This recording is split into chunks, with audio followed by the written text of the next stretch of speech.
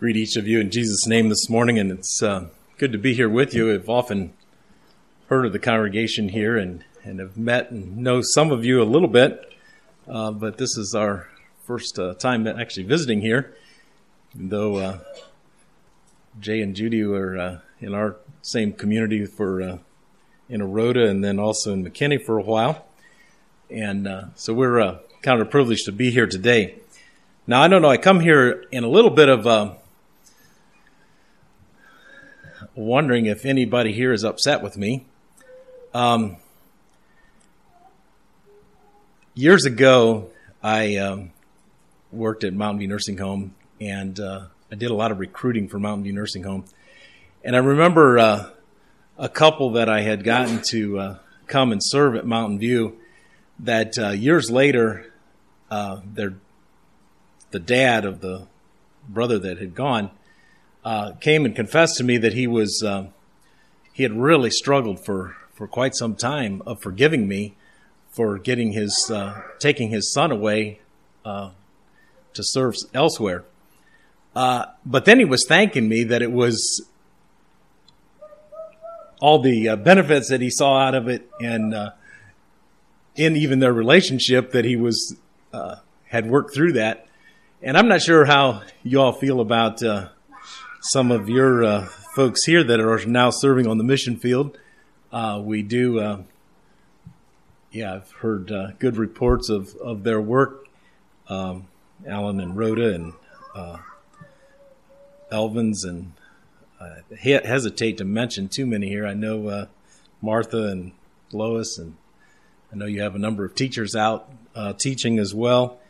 And but I do want to just thank you all as a congregation here for being willing to share them with AMA and other mission organizations as well. And I noticed your sign back here says, "Go ye into all the world." And I think that's an important thing to keep remembering as well. I would like to share one little comment. In the years that I spent recruiting for Mountain View and also AMA, I didn't have very many responses like this, but Elvin's response, and I remember distinctly where I was sitting along the side of the road talking to him on the phone, and we were talking about his willingness to go and serve, and I was trying to feel him out. Okay, so where, we had numerous opportunities, and his response was, you say where you think we'd both best fit in and where we're needed most, and that's what we'll be willing to do. And I thought, wow, if we could have more people that would have that approach, our needs on the field would soon be taken care of. And I just want to continue to bless you all as a congregation here as you continue to provide good staff for these needs in other places.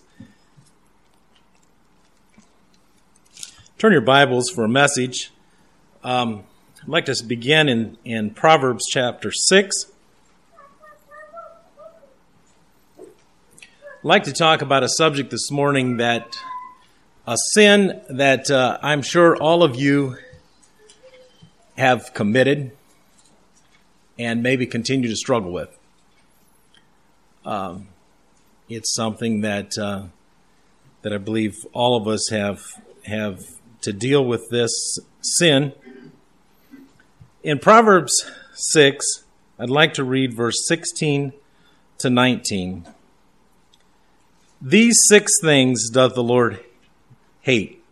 Yea, 7 are an abomination to him: a proud look, a lying tongue, and hands that shed innocent blood, a heart that deviseth wicked imaginations, feet that be swift in running to mischief, a false witness that speaketh lies, and he that soweth discord among brethren. Now, we could easily make several messages out of each of these sins, these things that the Lord hates. This morning I would like to talk about the first one, thinking of pride. Pride is the opposite of the nature of God, and it's a part of one of the things that God hates. Now, we as Anabaptist people have been pretty careful usually in our speech in even using the word pride. You hear a lot of people say, how proud they are of their children doing this or that, or how proud they are of, some accomplishment or whatever. We're hearing it a little more in maybe our speech than what we used to, but there's a sense of where we've kind of shied away from saying that. Well, we don't want to be proud. Well, just not saying it doesn't take away us not being proud, okay? And there is a sense of where, as you think about pride, there's a definition that says that pleasure or satisfaction is something concerned with oneself. So that's not necessarily wrong to be okay with something that... So that definition of pride can be okay. The first definition, though, that it's given is a high opinion of one's own worth or possessions. Well, that is part of what is being talked about here in this scripture. Having too high of opinion of oneself. And as you think about pride, another definition is misjudging my importance because of failure to know God. And we heard a lot about that already this morning. And even this thing of fear. If we fear the Lord, one of the things of fear the Lord is to hate pride. It goes against each other. I found it interesting to think about how the word pride is used. Our country here has set aside the month of June as Pride Month. Do you ever think of the significance there of why that word is used? You think about, we'll mention this scripture later, but often we think of Sodom and Gomorrah, and we think of the significance there. But did you know that one of the most significant sins that's listed there was pride? And as I think about pride, there's a it's pride is not of God. I'd like to have you turn to 1 John chapter 2 and look at a few verses there, 16 and 17.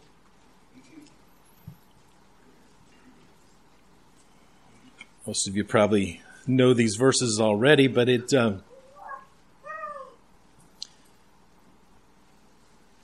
maybe I'll just begin in verse 15. It says, "Love not the world, neither the things that are in the world. If any man love the world, the love of the Father is not in him. For all that is in the world, the lust of the flesh, and the lust of the eyes, and the pride of life, is not of the Father, but is of the world. And the world passeth away, and the lust thereof, but he that doeth the will of God abideth forever." Pride is not of God. It's a part of this world. And 2 Timothy chapter 3 talks about the end times and how men will be lovers of themselves and covetous, boasters, proud, blasphemers. Goes on all the different sins, having a form of godliness, but denying the power thereof, from such turn away. And as you think about that, I'd like us to think about what pride is and some of the connections that we see in our world today with pride. The book of Proverbs has quite a bit to say about pride, and I'd like to just refer to a few verses. In Proverbs 8:13, it says, "The fear of the Lord is to hate evil, pride and arrogancy, and the evil way and the forward mouth do I hate." The fear of the Lord is to hate evil, pride, and arrogancy. Solomon tells us the fear of the Lord is the beginning of wisdom. And here he's saying that the fear of the Lord is to hate this pride and arrogancy. In Proverbs 11:2, it says, when pride cometh, then cometh shame, but with the lowly is wisdom. And if you think about pride coming into someone's life, eventually it brings shame. Because pride becomes the guiding principle rather than making decisions with wisdom and truth. It's suddenly, how is it going to make me look? How is it going to affect me? And that becomes the guiding principle. And if that happens, sooner or later, it's going to bring shame. Proverbs 13:10 says, only by pride cometh contention, but with the well-advised is wisdom. Now, I'm not sure if you've ever sat in a meeting, maybe even a church meeting, and suddenly things get pretty contentious. How does it say here? Only by pride cometh contention. So there's pride in the room. Pride is there when things start getting heated up in a meeting. There's pride. Now, I'm not sure. I'm going to make a couple comments here. And please understand me that I believe we need to stay out of politics and those kind of things. But if you think a little bit about, some of the slogans that have been used that are just pretty prideful, they've caused a lot of contentions in our country as well. And you see this principle in Proverbs applies across the board. Pride has caused contentions with, I found in traveling in other countries, people look at America and see America as a very proud country. They want things the way they want it, and that's and that doesn't go down very well with a lot of people in other places. When we have, even as missionaries going into these countries, if we think everything needs to go the way we're used to doing it, that doesn't go down very well either. There's a lot of good ideas and a lot of good things out there in other places, and it doesn't all have to be the way we do it in Pennsylvania or Virginia. And I think it's important for us to remember that we need to be humbly looking at those things. One of the problems with pride is that in bringing contention, because a lot of times it's less about the facts than it is about saving face or protecting our own ideas. However faulty they may be, it's still something about trying to hang on to those to save face or protect our own ideas. And just remember, whenever there's contention between children, couples, church members, pride's there. And it needs to be dealt with. It's sin. In Proverbs 14:3, it says, in the mouth of the foolish is a rod of pride, but the lips of the wise shall preserve them. One of the things, it doesn't take very long to be around somebody, and, pride will come out in one's speech. A couple ways that happens is, if you've ever heard this, and this can happen with children, or I've heard grown men and women say this, no one's going to tell me what to do. What is that?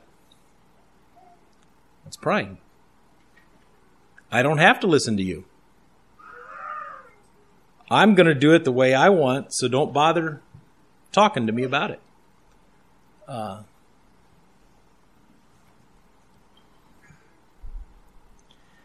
you think about the proud person and the wise person, the wise want to hear the other side. They realize they may have missed something that would cause them to think differently about a particular situation. But the proud person is basically saying, don't confuse me with the facts. Okay, I've made my mind up. This is how it is, and don't try to confuse me with anything else. Proverbs 16:18 and 19 pride goeth before destruction, and a haughty spirit before a fall. Better it is to be of a humble spirit with the lowly than to divide the spoil with the proud. Now, I think probably most of you are very familiar with verse 16 or verse 18 about pride going before destruction. And maybe it's used often when you see somebody, maybe a young fella goes out here and says, "You watch me hit this home run," and everybody's kind of watching, and then they strike out. Somebody may even think of this verse or may even say it. Pride goeth before destruction, a haughty spirit before a fall. We kind of use some of that sometimes, but it's, pride is very competitive by nature. And it's a lot about trying to come out on top. In Proverbs 29:23, it says, "A man's pride shall bring him low, but honor shall uphold the humble in spirit." And as I was thinking about that verse, a few examples from Scripture that come to mind. You think about Nebuchadnezzar and, the dream he had, and Daniel interpreted for him, and he told him, "Look, if you follow my advice and you are merciful to the poor and you are, follow some of those things, maybe this won't happen to you as quick." Well, within 12 months, Nebuchadnezzar walks out and he looks across the city and he says, "Look at all this that I've built." And that's when the judgment of God fell on him. And, he was out in the field eating grass and like the cows do and so on, until he recognized God. And if you read his account of, he said, God's able to abase or bring to humility down, destroy this pride in any person. When Daniel went in, when the writing was on the wall for Belshazzar, he told him, he said, "Look, you knew what happened to Nebuchadnezzar, and yet you became a proud person as well, and now judgment is coming on you."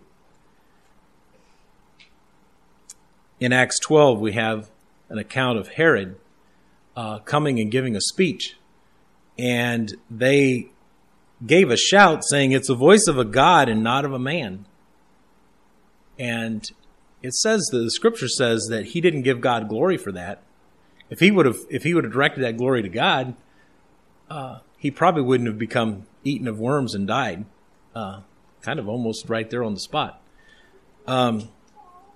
You think of Naaman and his reaction to the prophet that didn't even come out and see him. Here's this important officer coming, wanting to be healed, and the prophet just sends his messenger out, his servant out, to tell him, "Go wash down here in the river and you'll be clean." He had to get over his pride before he was willing to do that, and his servants tried to tell him, "Well, hey, why not just go ahead and do this?" And he did, and was healed. The Bible speaks about, when we think about having ordinations and so on, that it's important that we don't ordain someone that's just a new believer, lest they be lifted up with pride and fall into condemnation of the devil. And that's a real snare that we need to avoid. Turn your Bibles to Matthew 23.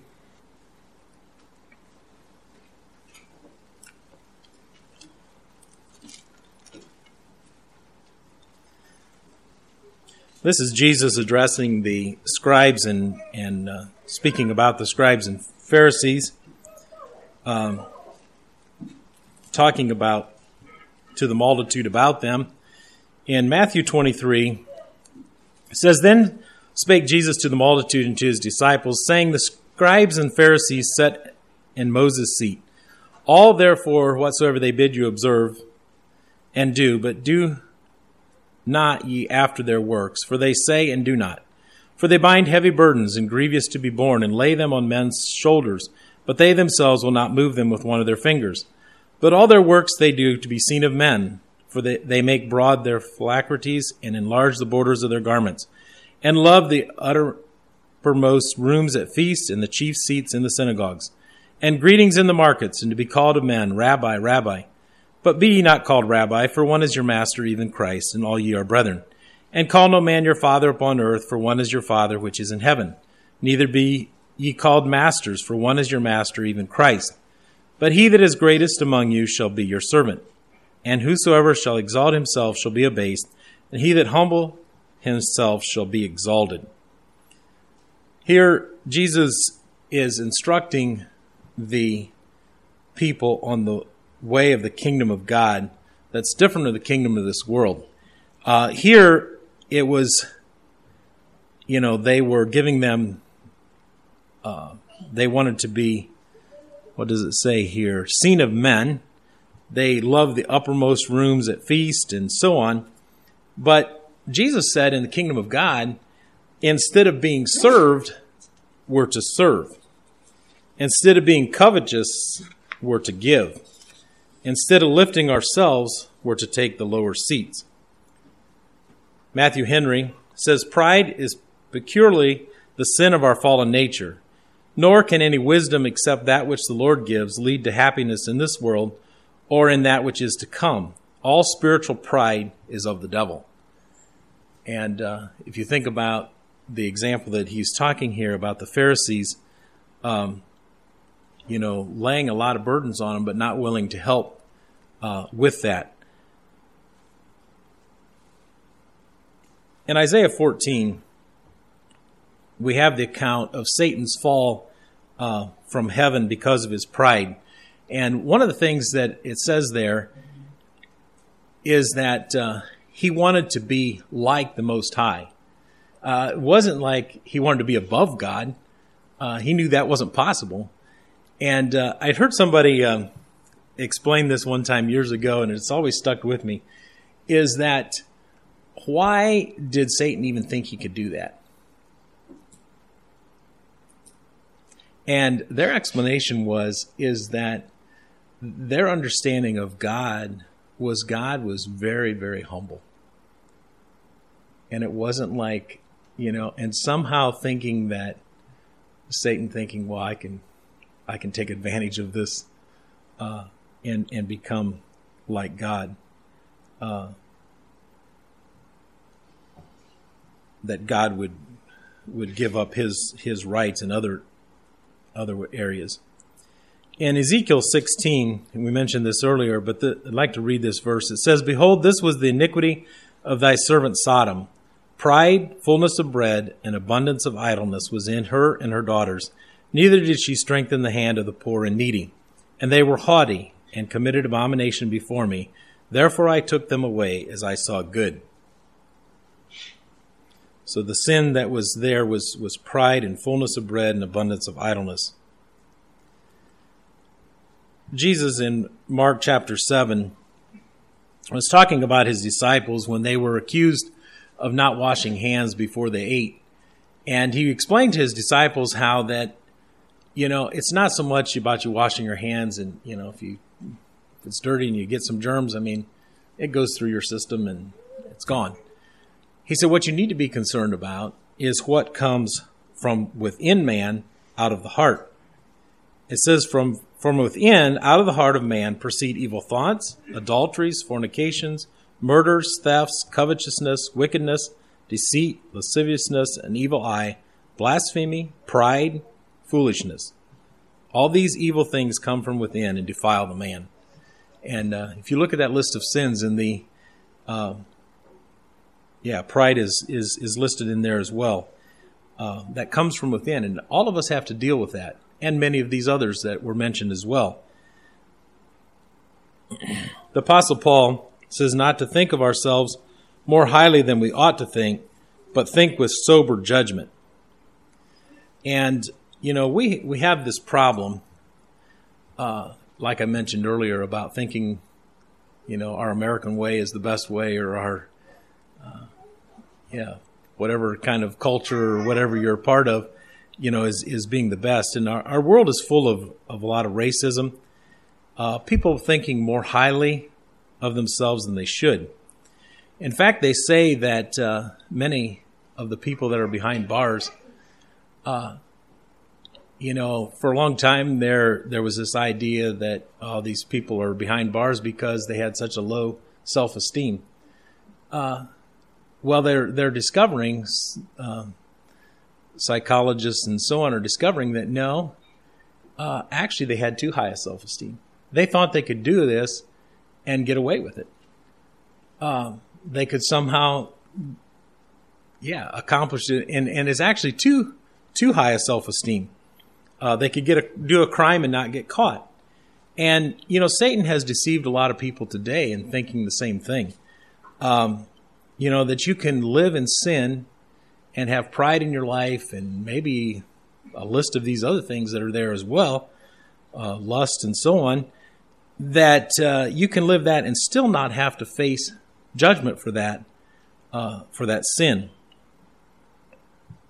Pride is the reason for the inequality that's demonstrated around the globe. Let him that thinketh he standeth take heed lest he fall. Pride can raise its head in various ways. Sometimes pride comes out in a very arrogant way, and in some ways it's easier to deal with. Somebody just, they're just, whatever they say, it's the best. They can, whatever they do, and it's always the best. Well, you kind of recognize that.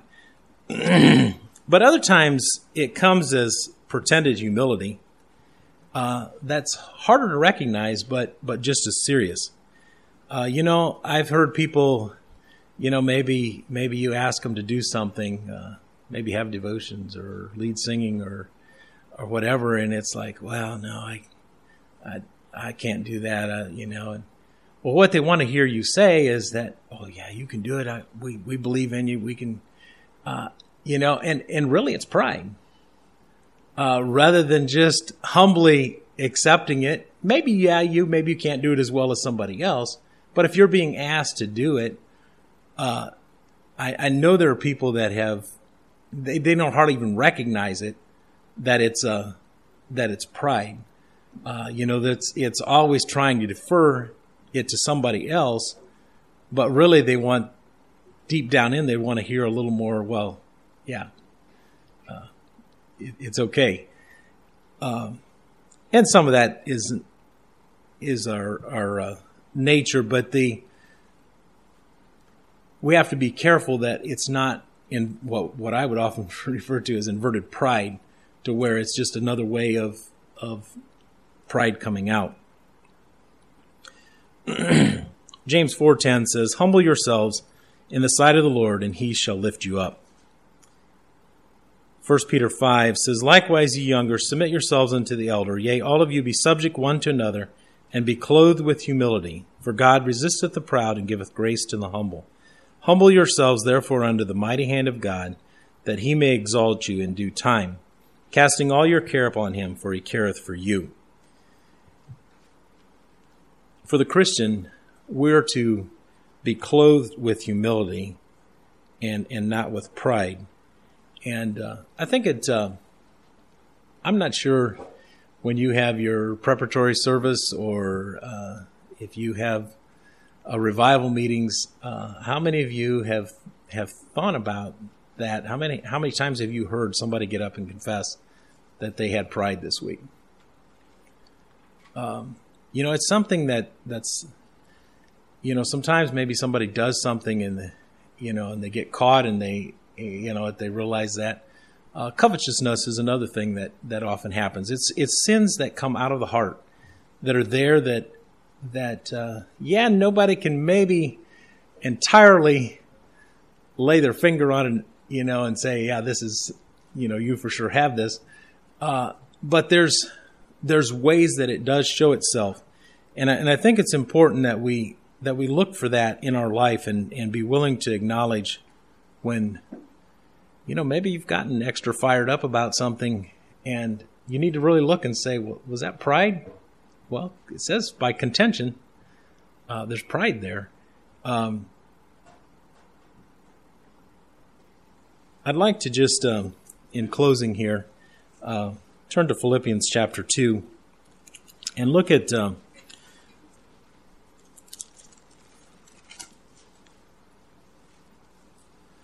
Jesus as our example here. I'd like to read the first 10 verses here. Philippians chapter 2. If there be therefore any consolation in Christ, if any comfort of love, if any fellowship of the Spirit, if any bowels and mercies, fulfill ye my joy, that ye be like-minded, having the same love, being of one accord, of one mind. Let nothing be done through strife or vainglory, but in lowliness of mind let each esteem other better than themselves. Look not every man on his own things, but every man also on the things of others. Let this mind be in you, which was also in Christ Jesus, who being in the form of God thought it not robbery to be equal with God, but made himself of no reputation, and took upon him the form of a servant, and was made in the likeness of men. And being found in fashion as a man, he humbled himself and became obedient unto death, even the death of the cross.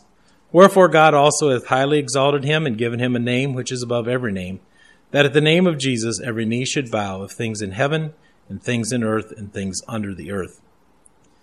If you notice in this passage, it talks here about being of one accord, of one mind, being like-minded, having the same love. That doesn't happen if pride's there. You can't do that. It talks here about nothing being done through strife or vainglory. That destroys that unity, that one accord, like-minded. When we start looking at situations of how it affects me, that's what it's talking about here. If we look on our own things, rather we're to be looking at how is this going to help and benefit our brothers and sisters, our family, our church, and so on. I just want to encourage you as a congregation here to be willing to confess, when pride has been in your life, and to walk humbly with God. It's important that it's the only way that we'll see God. We can't be living a life of pride, and it's the opposite of the nature of God. Let's kneel for prayer at this time.